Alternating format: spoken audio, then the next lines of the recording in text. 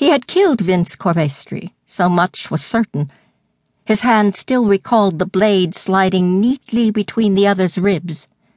He had done it, yes, but why? He had hated the man for decades, but never had enmity found physical outlet, at least not directly. Why here, and why now? What had happened? Auresta raised an icy hand to a hot brow. His recollections of the past few minutes swirled in chaos, and he could not sort them out. Surely he had been asleep and dreaming.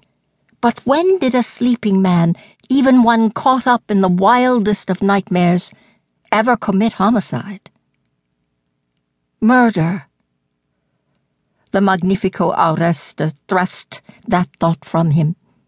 It had been no murder, but an act of legitimate self-defense. Corvestri had attacked him. But Corvestri's lax hands were empty of weapons. No matter, he had been attacked. He was sure of it. There had been ghostly figures, faces that he knew from the past, voices that he knew stabbing at him with their words. The images were confused but vivid. Corvestri had been there among them, his voice among theirs, master and leader of the crowd.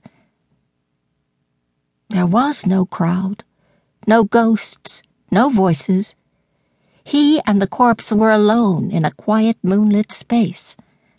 Perhaps that was all that had ever been.